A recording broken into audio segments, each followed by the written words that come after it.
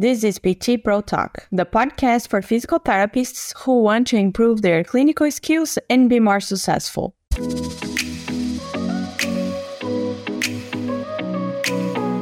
I am Mariana Parks, physical therapist and your host. In today's episode, I'll be speaking with Dr. Peter Malliaras about the physical therapy management of Achilles tendinopathy. We will discuss the potential causes and mechanisms for mid-portion and insertional Achilles tendinopathy, their characteristics, symptoms, and how to diagnose them.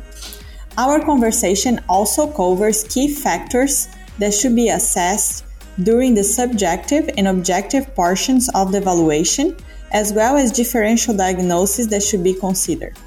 Additionally, we explore different exercise approaches that can be recommended and adjunct treatments. If this topic sounds interesting, please stay tuned and keep listening. Dr. Peter Malliaras, our guest, is a physical therapist and researcher from Melbourne, Australia. Currently, he is a professor at Monash University Physiotherapy Department and involved in multiple tendinopathy research projects in Australia and internationally. His research focuses on understanding pain and neuromuscular impairments and clinical trials testing the efficacy of exercise and other interventions in tendinopathy. Peter maintains a strong clinical focus, consulting to people with difficult tendinopathy presentations. Thank you for tuning in, and we hope you enjoy the show. PT Pro Talk is only possible with the support of the forward-looking and innovative companies like Systems for PT, the Do Anything, Anytime EMR. Systems for PT develops systems for clinics so you can focus on your patients. Go to systemsforpt.com to schedule a demo today. Looking for the highest quality equipment for your clinic? Turn to Fitter First. Our wobble, rocker, and slant boards are all assembled in North America to meet the demands of a busy professional clinic. Designed to adjust in seconds and made from the highest quality materials. Get the best Canadian-made rehab and balance products for your clinic. Order online for your clinic or for your clients. Ground shipping anywhere in North America. Visit fitterone.com. That's FITTER, the numeral 1.com. Hi, Peter. Welcome to PT Pro Talk. How are you today? I'm very good, Mariana. Thank you very much for having me on. Awesome. So let's start talking about your career for the ones that don't know you. So just tell us a little bit about yourself. Okay, sure. So I am a physiotherapist. I am practicing as a physiotherapist for 25 years, and I work in Australia, in Melbourne. And in the last 20 years, I've been doing research in tendinopathy, mainly around Achilles and the lower limb, but also recently around shoulder. I work at Monash University as a full-time professor, and I also work in a clinic 1 day a week. Awesome. So we're going to talk about Achilles tendinopathy, obviously. So let's start talking about potential causes and mechanisms for the mid-portion and for the insertional Achilles tendinopathy. Sure. So mid-portion and Achilles, there's a lot of overlap. There's probably more overlap than not. And what we find is that probably the key risk factor is activity and loading and what people do. So progressing activities too fast. But then there's also a whole bunch of other personal or individual risk factors. And they're things like that person's health. So how, if they have any metabolic issues like cholesterol or diabetes, that will also influence the tendon health, but also things like hormonal status in females. Females that are perimenopausal can have issues, as well as amenorrhea when they have an irregular or lack of menstrual cycle. That can be a risk factor, and then there are other risk factors like age that we can't really change very much. So when we're looking at the individual, we need to be considering the whole range of different risk factors that are possible, both from a load point of view, but also a non-load point of view. One of the interesting things is that we think of tendinopathy very much as a load-related problem and as a biomechanical problem. But biomechanical risk factors are probably contributing, but they're a small contributor. So they're not very strong contributors. I see in my practice two broad groups of patients, and they are patients that have very load-related problems and others that have problems that are related to other health conditions, like being overweight, high BMI, cholesterol, hormones, systemic arthropathies, inflammatory problems, and diabetes. So they're a distinct group of patients, and then you've got the other ones, often the younger, more active ones, but also older athletes that have more load-related problems. So that's very interesting what you mentioned about metabolic issues. So how would be that mechanism? How would that work? Yeah, it's a good question. So with the metabolic induced tendinopathy, it is thought that the metabolic factors, so it could be diabetes or cholesterol, has a direct effect on the metabolism of the tendon. So it directly influences what's happening in the tendon, and the tendon then is not able to keep up the homeostasis as usual and keep up the usual mechanisms of keeping itself healthy. And at some point, there's development of tissue pathology. So that's probably how it happens.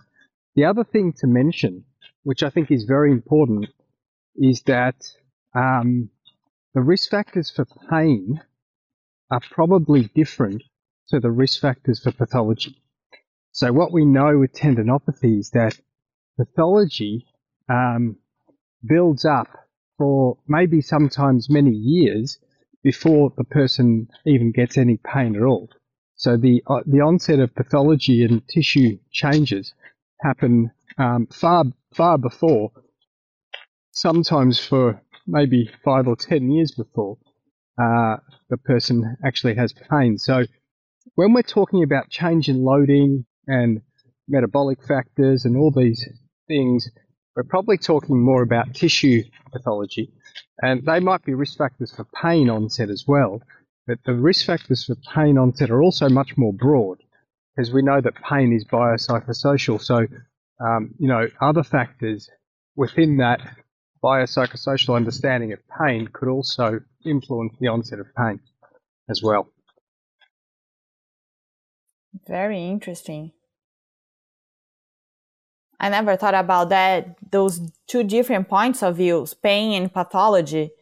So the pathology, the risk factors can obviously cause pain, but you have other risk factors on top of the ones that cause pathology that can cause pain.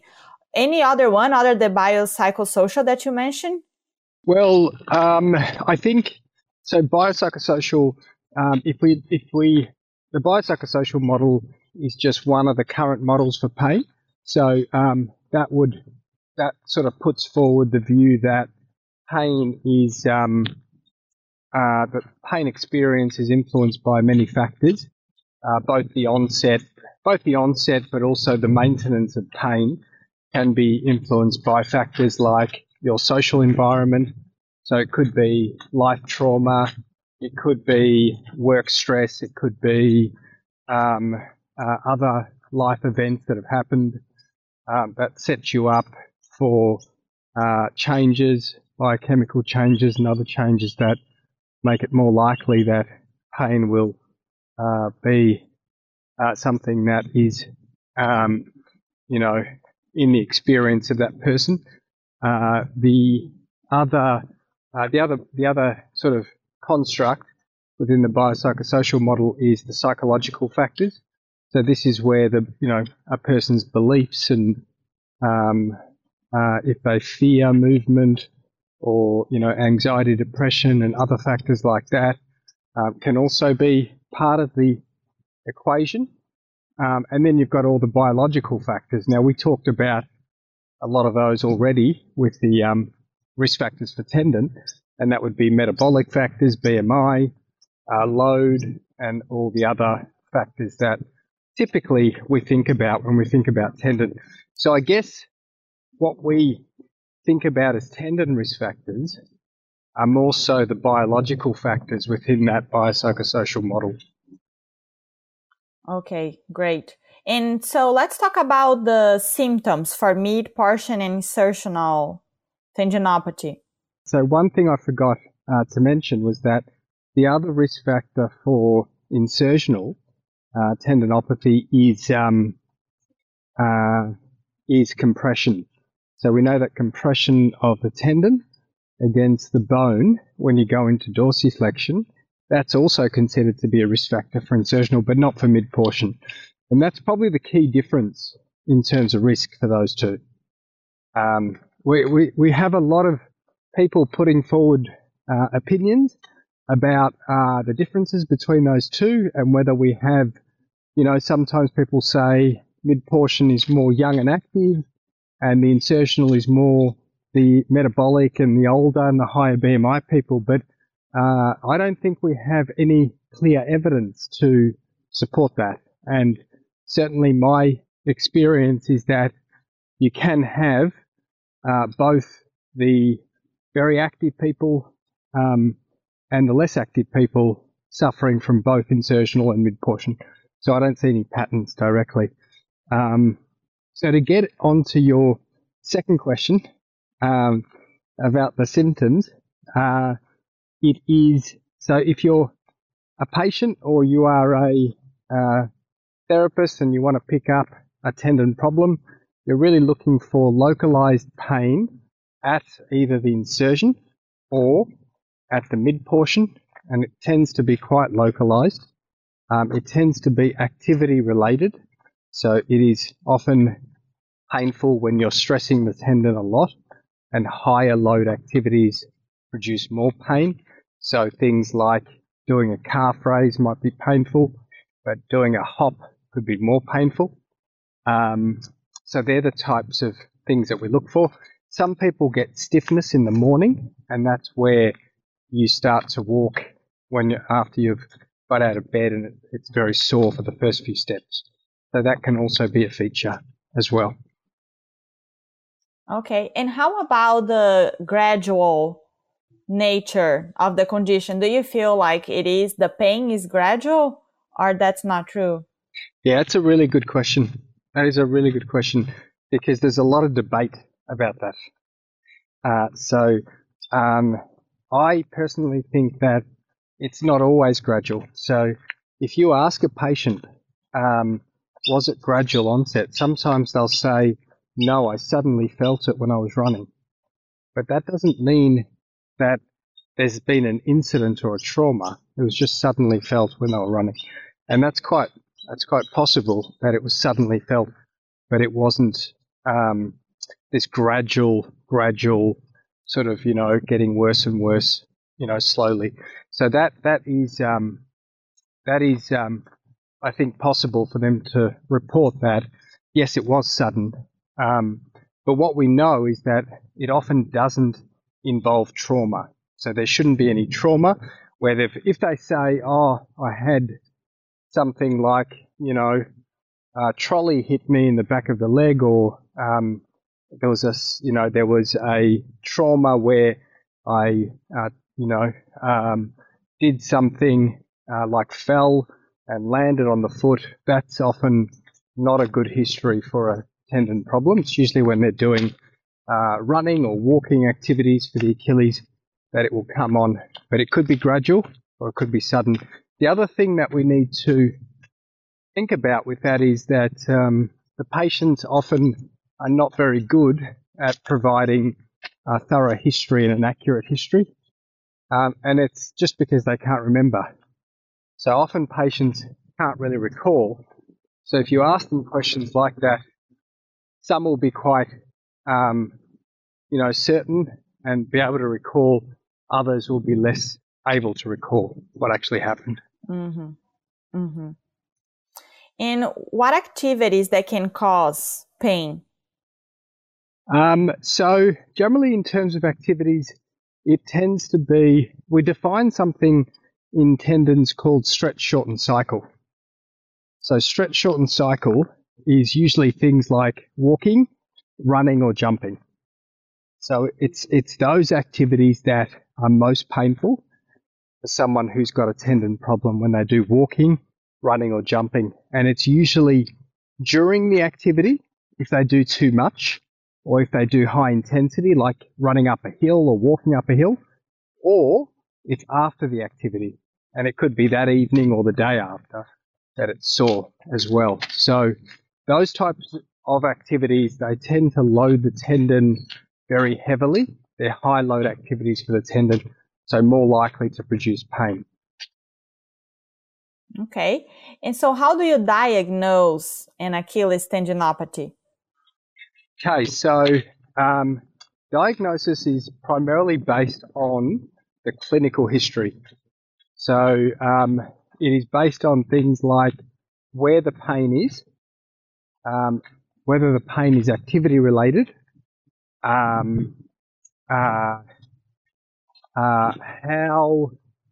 things like morning stiffness, how the pain behaves. Often we find with Achilles tendinopathy the pain improves as people are active, and then it comes back again. It comes back again later on, but it improves with activity. So it's really the clinical history that gives you most of the diagnosis. There is also it is also helpful to look at sometimes palpation. So palpation, often people will have tenderness on palpation, and if the tenderness on palpation is completely absent, then we know that that is not a good history for an Achilles tendinopathy. So primarily it's based on the physical and the clinical symptoms. Okay. Any other objective exam that you do to diagnose other than like palpation? Yeah, look, there is the other. That's a good question. The other key one, which I forgot to mention there, was pain with loading tests. So pain with loading tests. So that's a really important one. So pain with tests like hopping tests, calf raise tests, and you have to explore those and do a series of them. So you do gradually increasing load. You might go from a double leg calf raise to single leg, and then to single leg over a step, and then single leg with a knee bend, and gradually increasing the load. And then with hopping, the same thing. You might do double, 2 legs, then 1 leg, then hopping forwards and sideways, different types of hopping. So those are really good tests because they will stress the tendon, and often you'll get then reproduction of pain. So in summary, then for diagnosis, you're looking at where the pain is. You're looking at is the pain activity related? So does it tend to come on with activity or after? Is the pain is it tender to palpate? And then also is there load test pain? So they're the ones that we look for. We also recently did a consensus activity with a number of experts around the world, where we asked them which signs, which diagnostic history questions do you ask, and what physical exams do you do, and they were the ones that came out as the most consensus. Those 4 things that I've mentioned. So we don't have any other special tests. There are no other sort of tests that you can do to determine whether it's an Achilles problem, but you do also need to exclude other diagnoses. So very important to exclude things like a rupture and exclude things like posterior impingement for an insertional Achilles. And when you were talking about the hopping and the calf raise, the load tolerance, do you have a protocol that you use?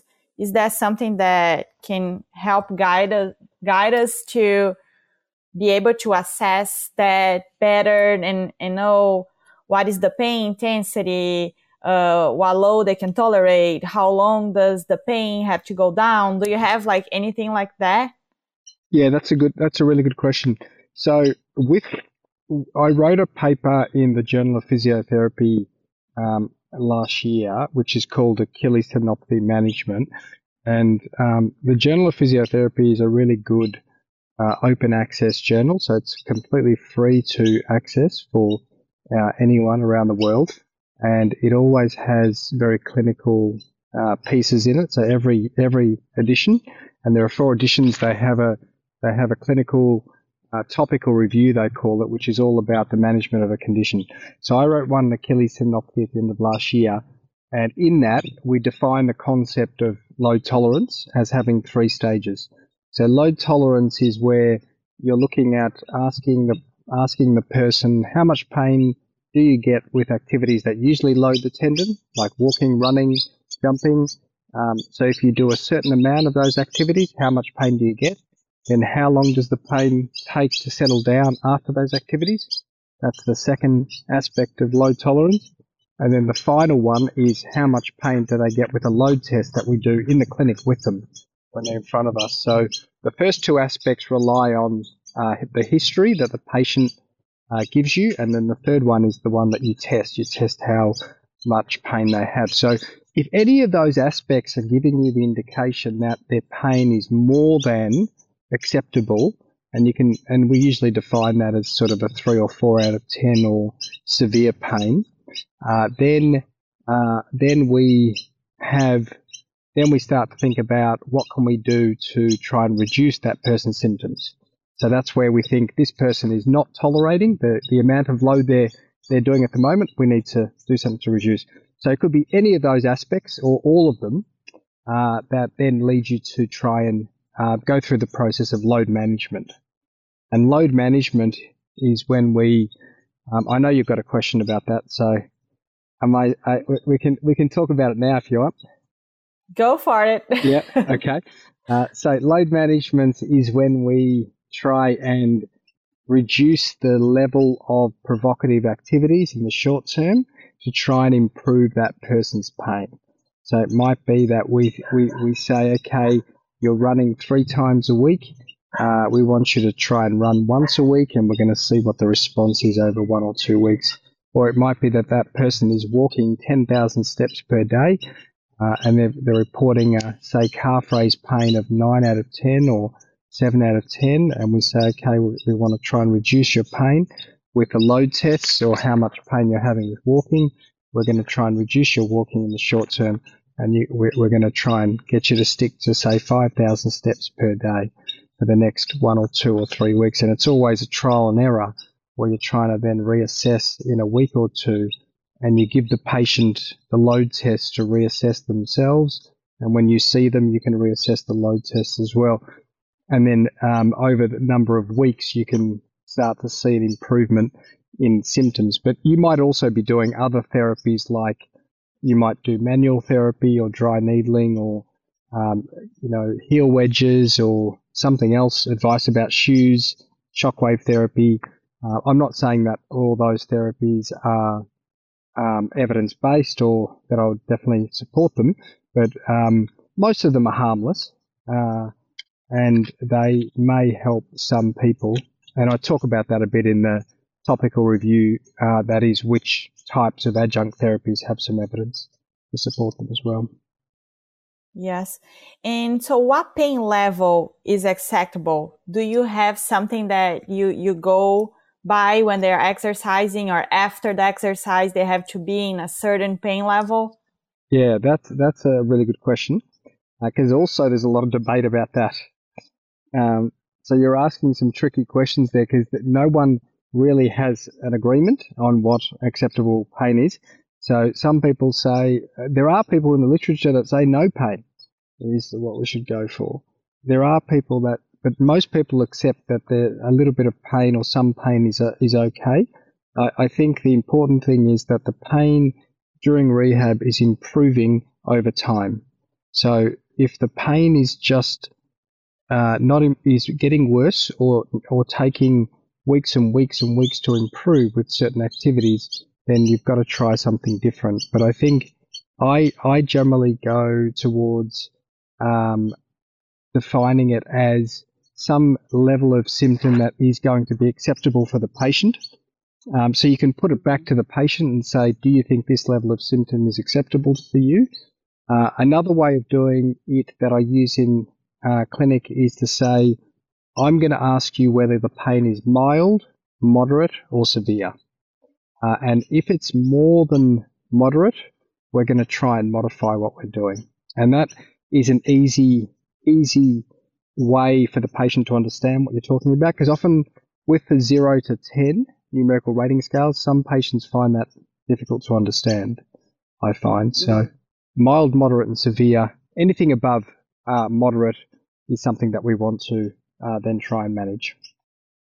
Yes. So my final question is, I saw that on your paper you compared the evidence on some approaches. So would you briefly talk about the Alfredson, modified Alfredson, Silvernail, having slow resistance? Yep. Yeah, absolutely. So when we look at the evidence for exercise in the literature, what we see with Achilles tendinopathy is that there are a lot of different ways of doing exercise, and it is usually things like progressive exercise or eccentric based exercise, like the Alfredson, where they just focus on eccentric, or the Silbernagle program, where it's a progressive, going from concentric, eccentric, then going to eccentric, and she also adds plyometric and speed with the Silbernagle program. There's also the heavy slow resistance, which is really just getting them into the gym and loading heavy, and that one's more progressive in terms of load intensity. But what we find when we look at the evidence for outcomes in these programs is that there's not really much difference between them. So there's probably a little bit of evidence to say that maybe some of the other programs are better than the Alfredson program, if you look at those ones. But overall, when you're looking at the outcome of pain, there doesn't seem to be much difference in all those programs. So my advice to clinicians is, if you're dealing with someone who has got a problem where you're just trying to get them to tolerate loads better, it probably doesn't matter very much which exercise program out of all those programs that you choose, as long as you're progressively bringing in a load that is more and more, that is challenging their system to cope with external challenges.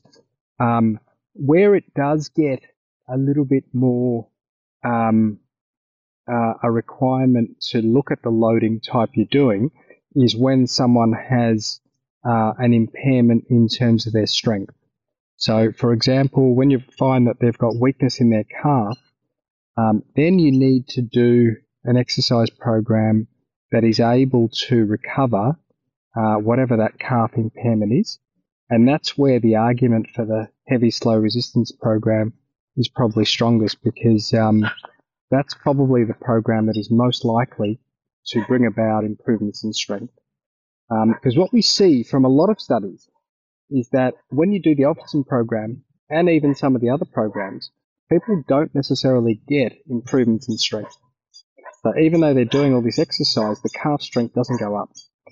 So my advice is, look at the patient you have. If they have a strength impairment, you probably do want to do something that is able to address that strength impairment, and it could be the heavy slow resistance. Otherwise, it may be patient-centered, where you can do a number of different exercise approaches as long as you're progressing load and the patient has a good understanding of their problem and good education, then they're probably going to have a good outcome regardless of the type of exercise that you do. Yeah, and a lot of people talk about eccentric, and the eccentric, I think, became very popular. So these other approaches, they don't do just eccentric, right? They have isometrics, concentric, eccentric. Yes, exactly right. Exactly right. And the thing is, there's no best way of doing it. We know that now. There's no eccentrics is not special, isometric is not special, concentric is not special. It's just trying to find out what you're trying to achieve, what's best for the patient at this time. Often isometric is less provocative early on, so we start with that. But then you've got to progress to concentric, eccentric, and then if you want to really load them maximally, you might even progress to something like an eccentric later on down the track. So there's probably a rationale for doing all these different types of exercises, but we know that for the pain outcome, none of those types of exercises offer anything different or anything special. It really is when you're starting to think about more the functional physical outcomes where you can start to then think about different exercise approaches. Awesome. Peter, thank you so much for your time. If people want to find you or find your paper, you already talk about that, but if they want to reach out to you, is there a way they can find you? Absolutely. So if you go on Twitter, my Twitter handle is Dr. Pete Malliaras, but also if you look at www.tendinopathyrehab.com, I've got a blog there with tendinopathy sort of education, but also there's an online course that I do. There's also an email, so I'm happy for people, if they've got questions, specific questions, to email me via that website. Awesome. Thank you so much for sharing your knowledge. It was great to learn from you today, so I appreciate it. Fantastic. Thank you very much, Mariana, for having me on. Thanks a lot. Thank you. That's all for today's episode of PT Pro Talk. We hope you enjoyed this discussion. Make sure to follow us wherever you listen to podcasts so you can be notified when we release future episodes. You can also join our email list to receive updates and new episodes at ptprotalk.com. If you enjoyed today's podcast, please leave us a rating or review and share with other clinicians you think might benefit from this conversation. We are always working to deliver you a better show and would love to hear your thoughts. If you have a moment, please help us by answering a quick survey and let us know what topics and people you'd like to hear, things you like about the show, and how we can improve. Thank you all of you who have already responded to the survey. It is very helpful. Also, on the show notes, you can find the guests' contact information and favorite resources, links for the survey, our social media, YouTube channel where you can watch the whole episode, and our website where you can find more information about the podcast. Thanks again for listening, and until next time.